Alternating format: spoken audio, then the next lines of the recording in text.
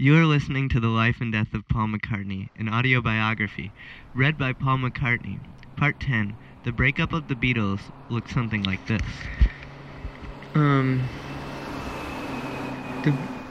The breakup of the Beatles is, in many ways, one of the saddest events to have ever taken place in the history of mankind. But it was a necessary tragedy. What happened was, everyone's curious about whose fault it was. Was it Paul's fault? No. Was it John's fault? A little. Was it George's fault? No. Was it Ringo's? No. It wasn't anybody's fault.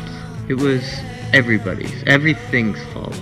It was brought about not because one person became arrogant in his music making, or another person decided he wanted to become a social activist. It happened because that's what the world wanted to happen. That's what the universe asked to happen.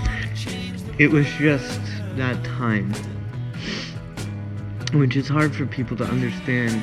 They want a good thing to last forever, but the thing about life is good things never last forever. Nothing lasts forever, and that's part of the beauty of life, really. If there were no death, there would be no reason to live.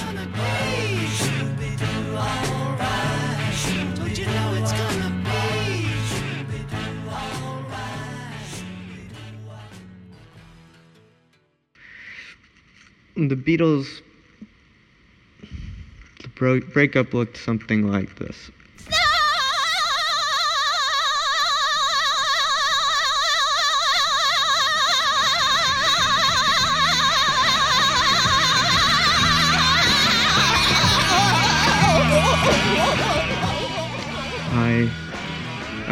John and I had some fundamental disagreements about the purpose of music.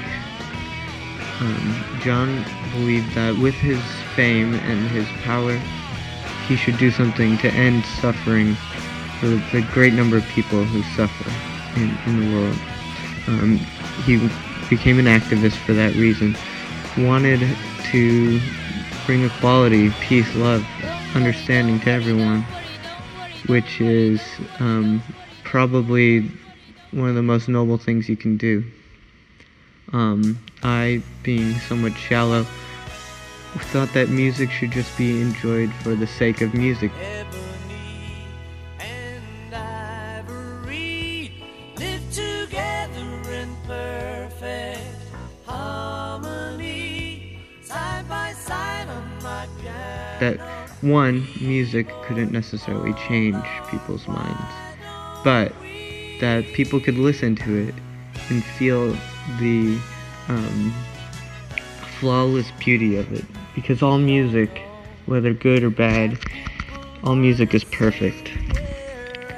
And those two opposing views, music as a thing in itself versus music as a means to an end, those two opposing views could not easily coexist between John and I. George sort of had a meditational approach to music.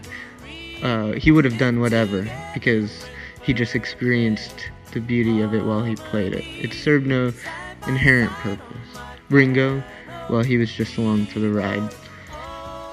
But there was no way to keep the Beatles together. In some ways, that journey, the journey from starting out as young nobodies and eventually becoming, a huge sensation, in some ways, that is our gift to the world. After the Beatles ended, we all went our separate ways. Ringo acted as a mediator between John and I. We now hated each other. And George was on friendly terms with both of us. We all went our separate ways. I went on to start the lucrative and inspirational band Wings. John, of course, as everyone knows, met Yoko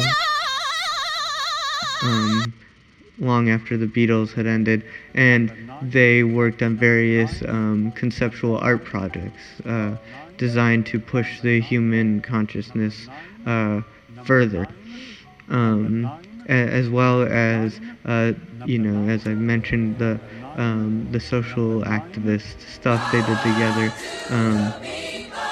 which I totally admire and respect. I could never do that sort of thing. I could never create conceptual art. I could never moan into a microphone for an hour and a half. I just don't have the skill to make noises into a microphone for an hour and a half. I'm limited to making beautiful, melodic, structured songs. It's just a flaw of mine. George went on to a good solo career as well, not that popular. And of course, he was part of the fantastic band, the Traveling Wilburys. One of the probably maybe better than the Beatles in a lot of ways, because they had 5 lead singer guitarists, Tom Petty, Roy Orbison, George Harrison, the guy from ELO, and Bob Dylan. A better dream team cannot be imagined. And then Ringo went off and joined the circus. There's when you think about the post-Beatles era, you can see that even despite the star that the Beatles shone, that we could still survive on our own and create projects that were even better than the Beatles, at least for me personally. So it brought us back to humanity, really. If I'm going to be truly honest, we weren't gods anymore. We were humans, and that transition is important for all the world to see. That even the highest figures, the most godly figures, are mortal in the end.